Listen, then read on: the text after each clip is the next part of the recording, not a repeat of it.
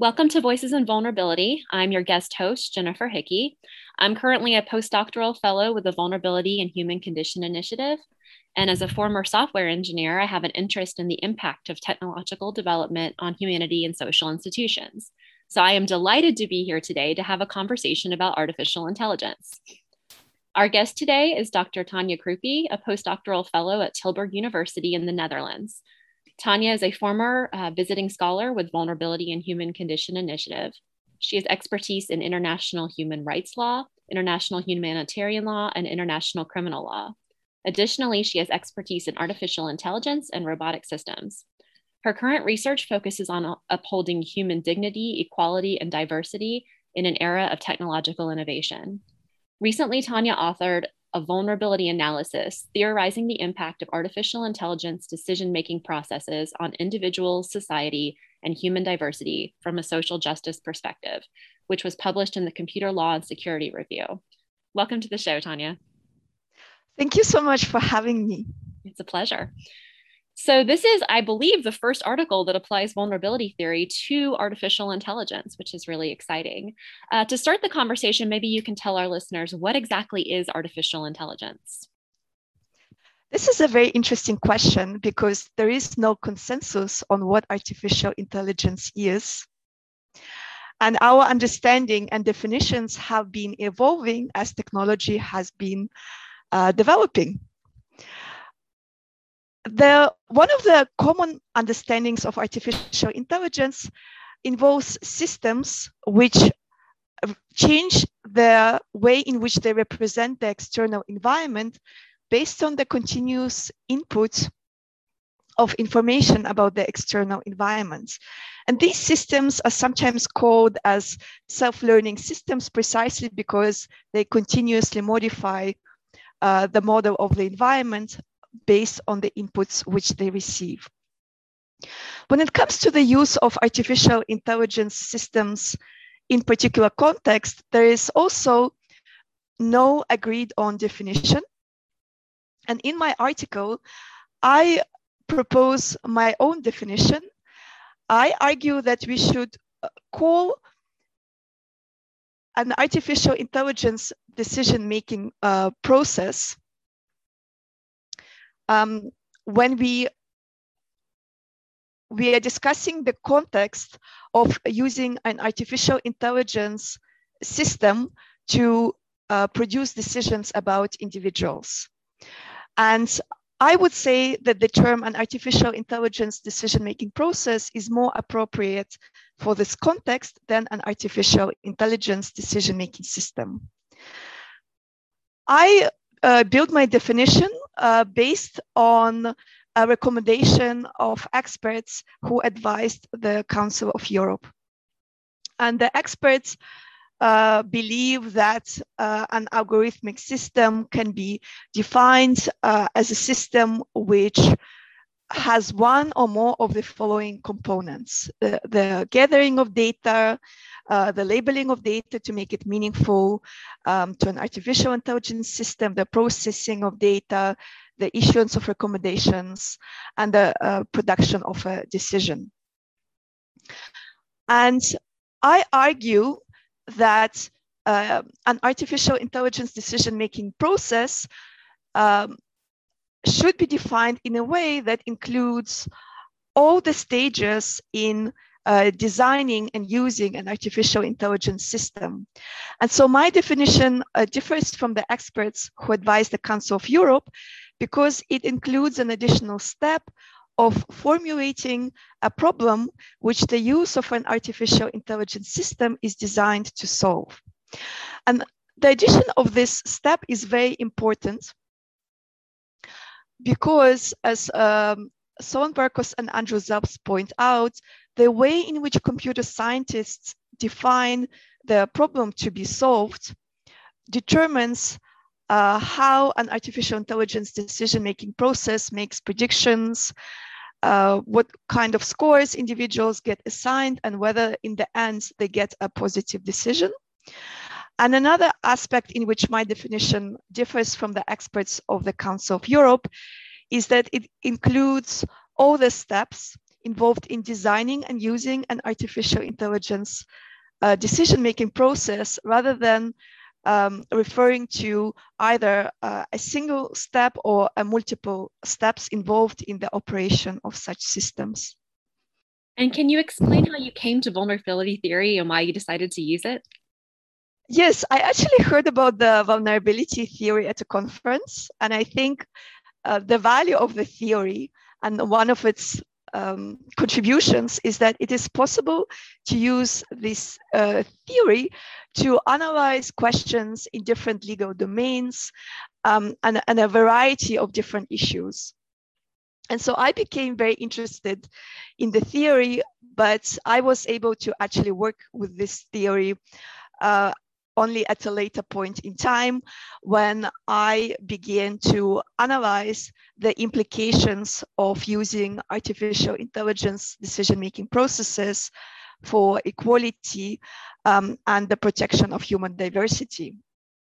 And the reason why the vulnerability theory is appealing to me is because it is a theory of social justice. And as Martha Feynman explains, her theory remedies the fact that the protection of equality is very individualistic in its focus. And as a result, the protection of equality or the prohibition of discrimination doesn't address the structural ways in which society produces and maintains inequality. And this is the aspect which I found very appealing.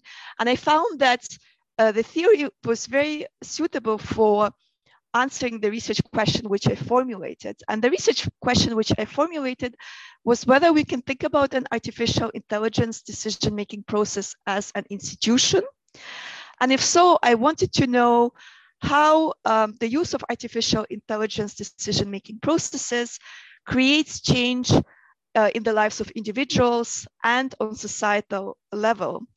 The vulnerability theory was particularly well suited to answering this research question because it looks at how individuals are embedded in relationships with other individuals and institutions, and how the way in which individuals are positioned in these relationships impacts on the access to opportunities and on the resilience, meaning on how well positioned they are to overcome setbacks. And I just want to illustrate one of the ways in which the vulnerability theory really helps us with our ability to detect sources of inequality in the context of the use of artificial intelligence decision-making processes. We know that New York City decided to use artificial intelligence in order to allocate places at schools. And the way in which the artificial intelligence decision-making process allocates such places is purely on grades. A traditional analysis of the prohibition of discrimination would focus on whether the use of the artificial intelligence decision-making process disproportionately excludes individuals who belong to groups who have historically experienced disadvantage, for example, based on their ethnicity or socioeconomic situation. And the use of the statistical analysis in order to detect disadvantage is very challenging in the context such as the use of artificial intelligence decision-making processes, because it's difficult to determine whether the grade a child obtained is due to the efforts of the child or due, for example, to the family's poverty. Whereas the vulnerability theory removes this evidentiary burden because it allows us to use other kinds of evidence to establish disadvantage. And we have plenty of evidence that there is fundamentally, there's a difference in the way in which individuals have access to resources. For example, we know that in the United States, within the same city, schools can have different access to resources. Some schools have 3 times as much funding as others, because the funding which a school has is determined by the amount of property taxes which the parents contribute. So of course, schools which are situated in affluent areas are much better funded than schools in poor areas. And the resources which a school has a really real impact on the ability of children to succeed. For example, we know that in Detroit, after the financial crisis, there were children in grade 9 who didn't have teachers for English. And when school children don't have teachers who can teach them, it's extremely difficult for them to perform well on examinations and standardized tests. And we also know from the case of the United Kingdom that there are 25% of children who have access to private tutors. That's a very high amount. And the children who have access to private tutors tend to come from middle-class families. And of course, this is not to say that children from poor families do not obtain high grades, but from the point of fairness, I think we need to acknowledge that children who study in underfunded schools and don't have tutors are at a disadvantage compared to children who grow up in affluent families.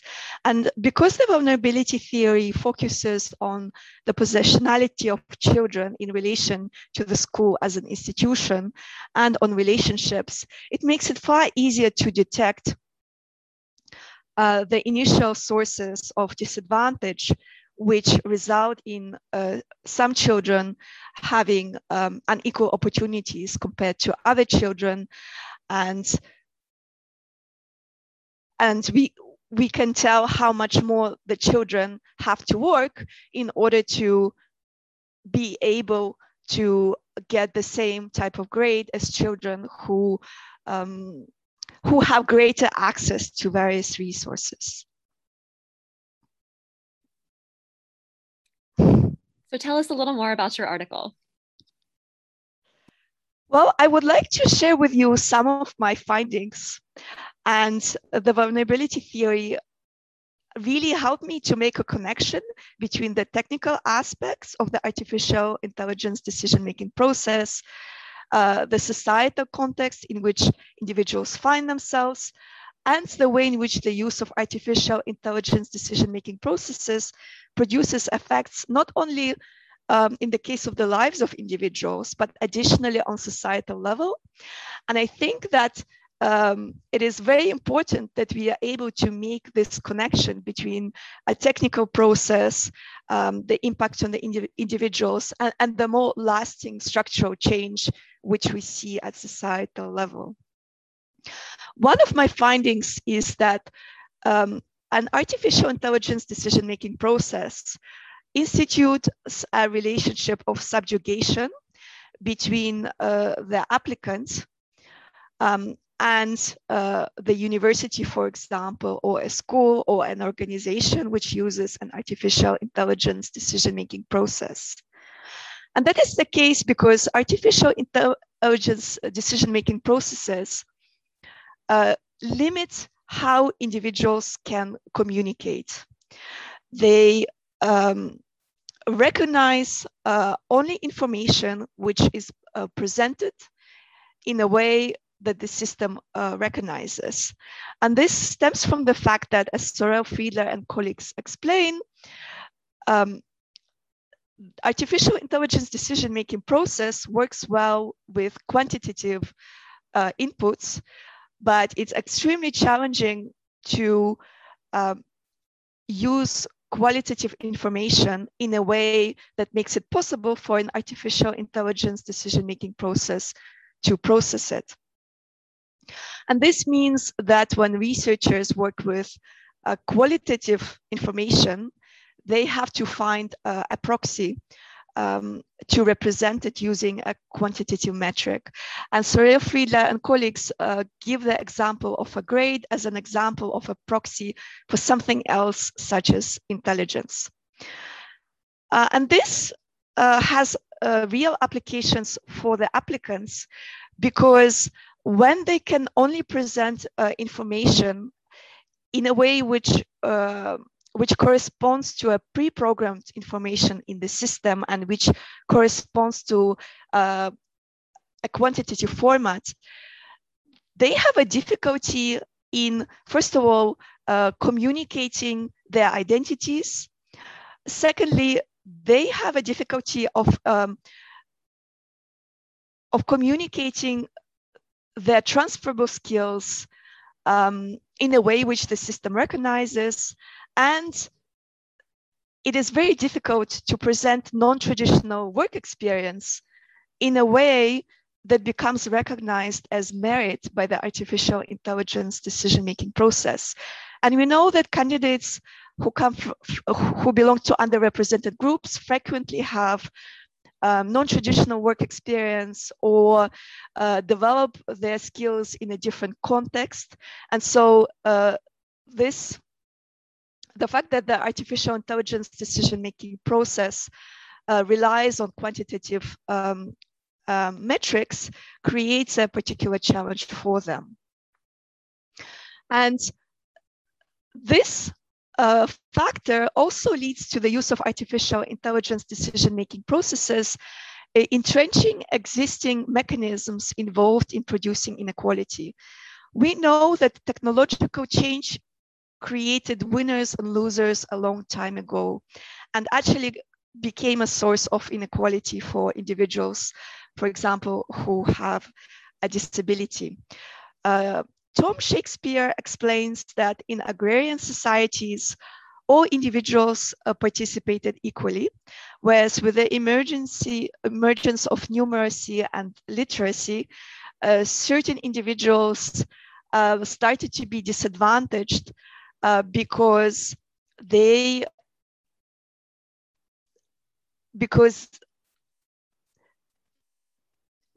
skill set was in a different area. So for example, when I think about dyslexia, I can say that dyslexia really is a product of technology because numbers are a human invention. And so if some individuals find that it takes them longer, for example, to learn reading, that is not a product of our human nature as much of the fact that we choose to use a particular technology. And I find that the reliance on numerical benchmarks to define merit will exacerbate the pre-existing inequality and disadvantage. Let me explain why. We have a research from Robert Steinberg and Wendy Williams, who showed that lecturers at Yale University found that the ability of their students and how well they did at university had little relationship with their performance on standardized tests. And we also have research from Susan Sturm, which shows us that how well individuals do on standardized tests is directly related to the socioeconomic situation of the family of the applicant. And this research shows us that grades don't tell us about the intelligence of the applicants or their ability to do well at university or their ability to contribute later on to society. And yet, what the use of artificial intelligence decision-making processes does is precisely to reinforce the use of results, for example, on standardized tests, because it is much easier to use this type of data when represented in an artificial intelligence decision-making process than, for example, qualitative data about a community project in which somebody was involved, for example, a strategy which somebody designed to solve a particular problem in the community. And of course, to evaluate, for example, a community project which someone designed and implemented really involves subjective judgment. And as we know, proponents of artificial intelligence decision-making processes market these systems precisely for the value that they remove human subjectivity. And I think this is a real concern. And when it comes to protecting human diversity, I think that there is a difficulty with the use of artificial intelligence decision-making processes. And that is because human diversity is about our individuality and about the fact that we have, as Richard Crisp points out, we have complex identities. So human diversity, as Richard Crisp explains, it's not just about protected characteristics, but rather about the fact that we can define our own identities in complex ways that align particular categories. And when an organization uses an artificial intelligence decision-making process, it is very difficult to embody and express human diversity because it is fundamentally about reducing human diversity to particular categories. So instead of having complex identities, one is forced to express oneself in terms of one's race, age, an examination score, or so on. So in terms of a very narrow range of fixed parameters. Of course, I have other findings, and I hope that the findings which I shared so far might prompt you to read my article and find out about other important considerations which we need to think about when we decide how to regulate artificial intelligence decision-making processes and in what context the use of these processes is desirable. Thank you. And what steps would you like to see the state taking to regulate these types of processes? One of the insights which emerged from the use of the vulnerability theory is that it is desirable for organizations to retain human decision-making. And that is because inequality is structural. As Martha Feynman points out, it's about the situatedness of individuals in relationships and therefore about context.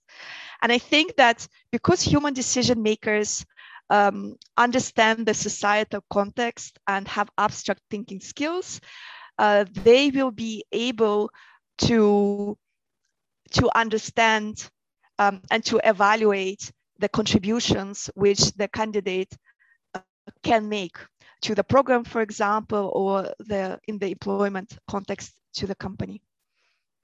So I'm wondering about situations where artificial intelligence might be, beneficial or even preferable in an educational context. So I recently read an article that I had shared with you about a university in the US that's almost erased the achievement gaps based on race and class by proactively using algorithms to identify students that might need additional help, such as, from advisors with class schedules, test accommodations, or even housing concerns. Rather than waiting for the student to seek help. And in a sense, it kind of seems like this is a case where artificial intelligence maybe is trying to remedy rather than perpetuate injustice. And I was wondering what you thought about that and what the implications of that use of AI are. Well, I can see that the use of artificial intelligence systems can be beneficial in some contexts, but it depends how these systems are used. For example, from the standpoint of autonomy and from the standpoint of having an equal relationships, I think it's beneficial to inform the students about the resources that are available and to have the students seek out the help that they need. However, I do think that the use of artificial intelligence systems can be useful for optimizing the allocation of resources. For example, when it comes to scheduling, artificial intelligence systems can be very useful because essentially, when it comes to scheduling, it's a finite amount of resources which can be combined together in a finite number of ways, and there is no need to know the context. And artificial intelligence systems are particularly well suited to finding combinations of, for example, how classes could be scheduled in a way that increases adherence to a particular objective. So for example, if one were to use artificial intelligence systems to match the preferences of the students with the scheduling, I think the use of artificial intelligence systems is very promising in this respect. And I wanted to add at this stage that the use of artificial intelligence systems has all kinds of second order effects. And I think it's important to ensure that it doesn't lead to situations where individuals become the subjects who are managed rather than active participants who are shaping how artificial intelligence serves them. So your article touches on some ways in which artificial intelligence may inhibit government accountability. Can you talk a little more about that? Yes. I know that at the moment scholars are discussing the issue of transparency and the fact that artificial intelligence decision-making processes are a black box. And there is research carried out now by the computer science community to make this process more visible. But the challenge is that when one makes the logic of the decision-making process more visible, one sacrifices accuracy. This for me is one of the challenges for accountability, but I think we have a significant challenge which is different in its nature. And that is the fact that the use of artificial intelligence decision-making processes produces impacts at societal level.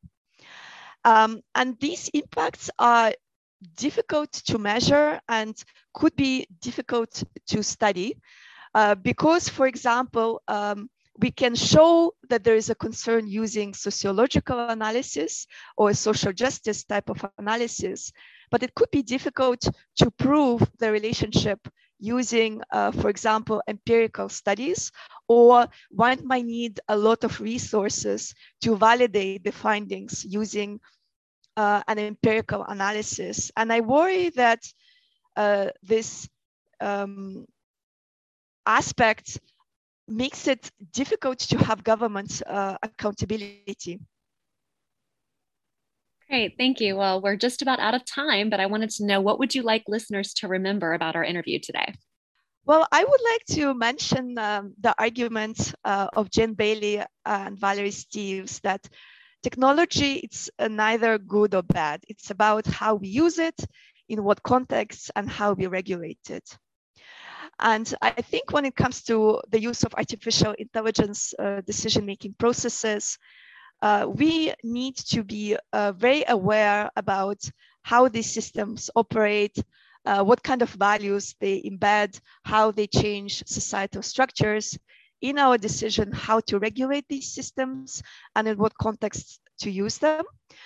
I would say that whenever we have human beings involved and social complexity, it is better to have human decision makers, and that whenever we can reduce the problem to a much more simple form, and whenever we need to process a lot of information, it can be useful to use artificial intelligence decision-making systems or processes. And again, even with the same technology, there are many different ways of actually embedding it and operationalizing it.